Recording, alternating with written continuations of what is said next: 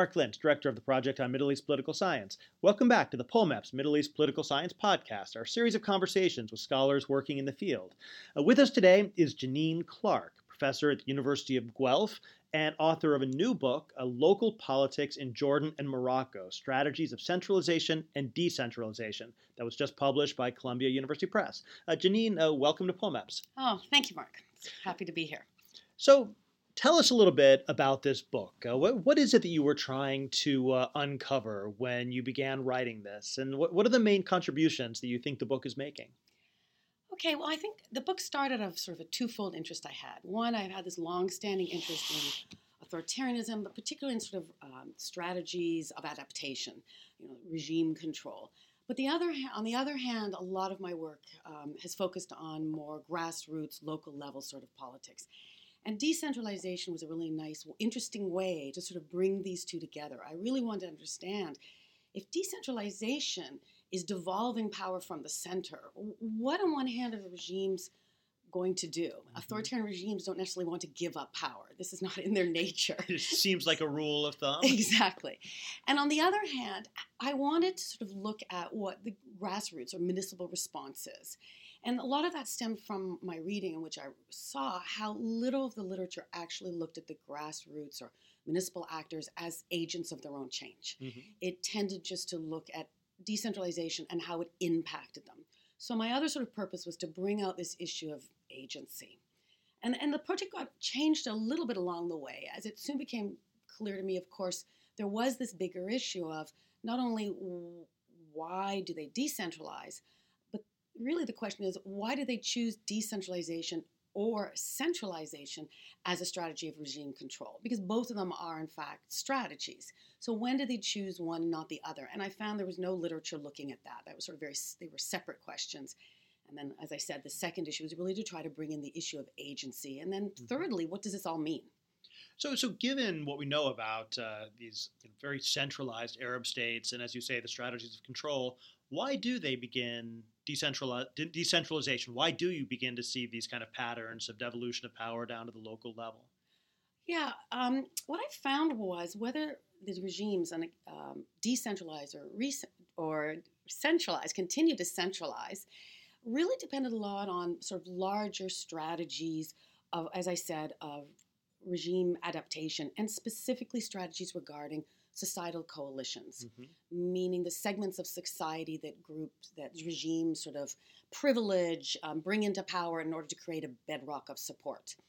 And what I found was really, there was sort of a key turning point, which you see, for example, the Moroccan regime decide that it's the best way for it to stay in power is actually to expand these coalitions and create more coalitions with other groups, not just one group.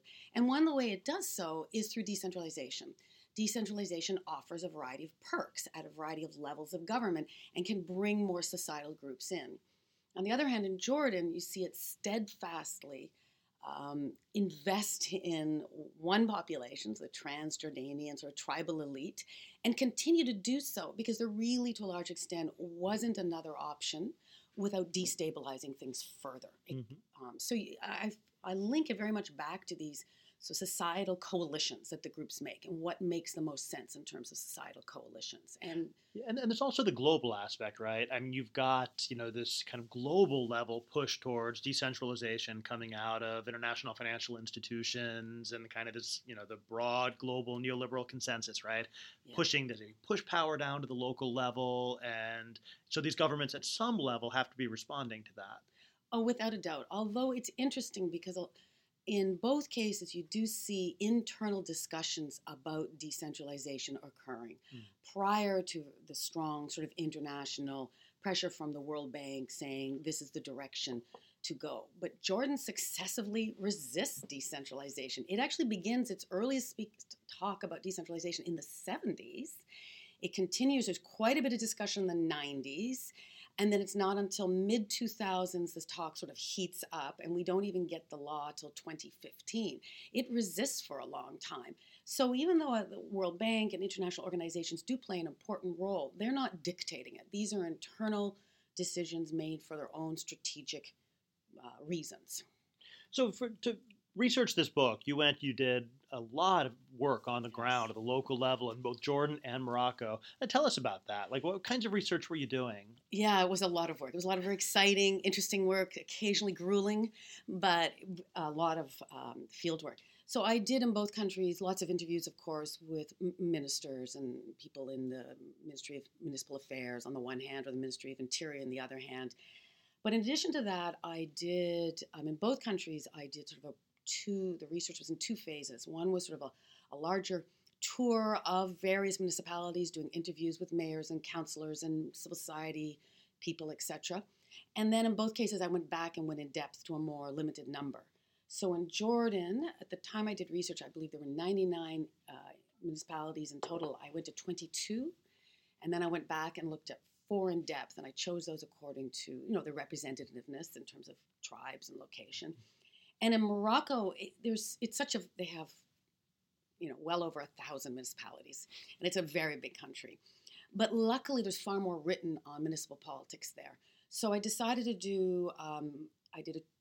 Examined 8 municipalities again throughout the whole country, and then again went back and looked at 4 in depth. And so, what kinds of things were you seeing then? Like, what does decentralization mean in this context? What kinds of powers are these local level governments getting? Yeah. What were you seeing? Well, in Morocco, they get a lot of powers. They get powers for obviously garbage and sewage, and even to enter tenders, all sorts of things they can do within. There's limits, of course. But probably the most important thing is, and this is really what political decentralization has increasingly come to mean, is that they're expected to bring civil society voices into decision-making bodies. And this is part of the 2009 charter. So what I saw were 2 things. On one hand, while they had all these powers, they still were subject to a lot of approvals from higher levels of state levels, meaning they didn't have this sort of carte blanche. And oftentimes these approvals were fairly arbitrary and based on very personalistic decisions by governors, etc. But on the other hand, I also saw how in most, but not all municipalities, local elites were actually able to use the opportunities attended for civil society to their own benefit. And they were actually able to expand their patron cliental ties and amass more resources or opportunities for their clients. But this was not then in opposition to the ruling party. This is actually more of an extension of it. Yeah, without a doubt. It's a complete extension. They are able to continue to work within this long chain or network of patron clientelism that begins at the top and sort of extends its way outwards. And that's a lot what municipal decentralization has done, is enabled patron clientelism to permeate political life even further at sort of lower levels of politics. And it keeps pro-regime local elites in power. Now, when you hear people talking about decentralization in general, like in the political science literature or in the kind of the technical literature, there's a number of reasons why you would want to do that, right? That there's certain gains in accountability and as you were saying, like bringing local level voices in. So when you were looking at this in Jordan and Morocco, does this actually happen? Do the benefits that the World Bank or the political scientists would expect to see, do they actually materialize? They can materialize. Certainly in some municipalities in Morocco, I saw it. But what's interesting is in those municipalities in which I saw it, they were largely municipalities dominated by the Islamist party, the Party of Justice and Development. Not because they're Islamist did they do a better job necessarily, or not because they're more altruistic, but because they were, during the time I did the study, outside of these patron cliental ties that linked back up to the regime. They were the only party in the opposition. So when they looked at the charter, the vagueness of the charter that enabled pro-regime politicians to sort of take advantage, to engage in elite capture, take advantage of what's actually intended for civil society, would enable them to do so. They didn't see that as an opportunity because they're not part of that patron clientelism. What they actually saw as an opportunity was to actually fulfill the spirit of the charter and take advantage of the fact that there's this large group of civil society activists who have been empowered by the King's discourse and want to make a difference. And they actually created, in many cases, coalitions with non-Islamist civil society or activists and ran on joint lists with them in the local politics. Mm-hmm. And then once in power, sort of fulfilled their promise to the civil society activists and allowed them to actually be on these committees and, initiate some of the projects they wanted to initiate. Now, sometimes governments will cast these, the devolution of power as this kind of training wheels for democracy. Like, I've heard this in the Jordanian case where let them learn how to be Democrats down there at the local level, and that will build a culture which will eventually allow for real national democracy. Did you see any sign of that sort of thing going on, or is that just, kind of justification? I would argue that's justification.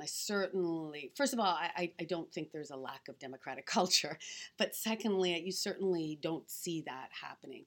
Both in Jordan and Morocco, what you overwhelmingly see is a system that actually doesn't grant very many executive sort of decision-making powers to the local level.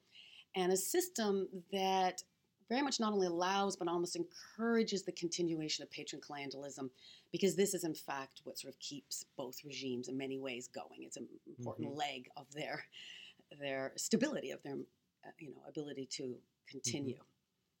Now, you were doing your field work. You roughly bridged the Arab Spring, the Arab uprisings.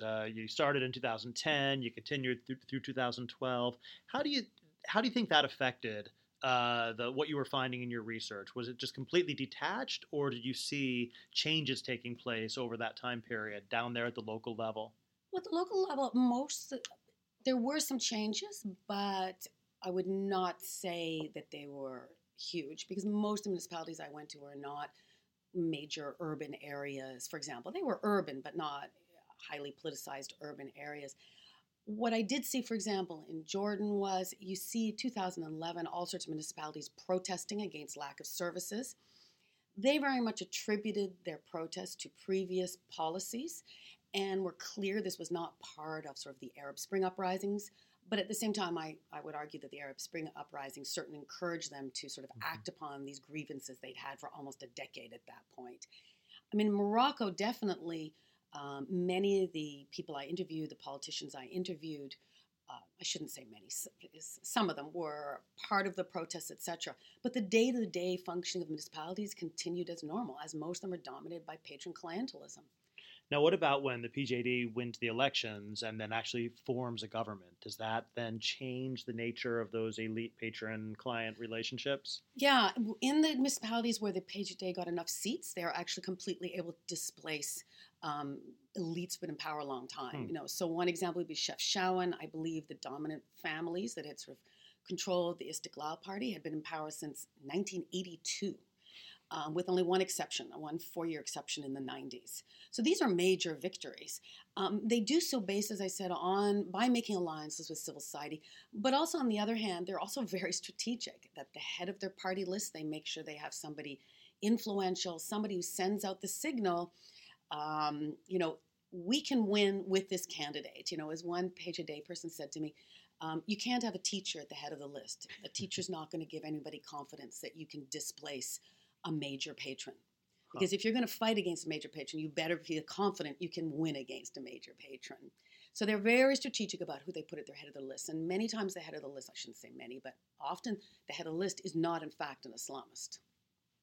Now, if you look over in Jordan, and you talked about there being a lot of resistance to these kind of decentralization initiatives, tell us a little bit about that in terms of both the drive for it, but also why it was so difficult to actually move in that direction.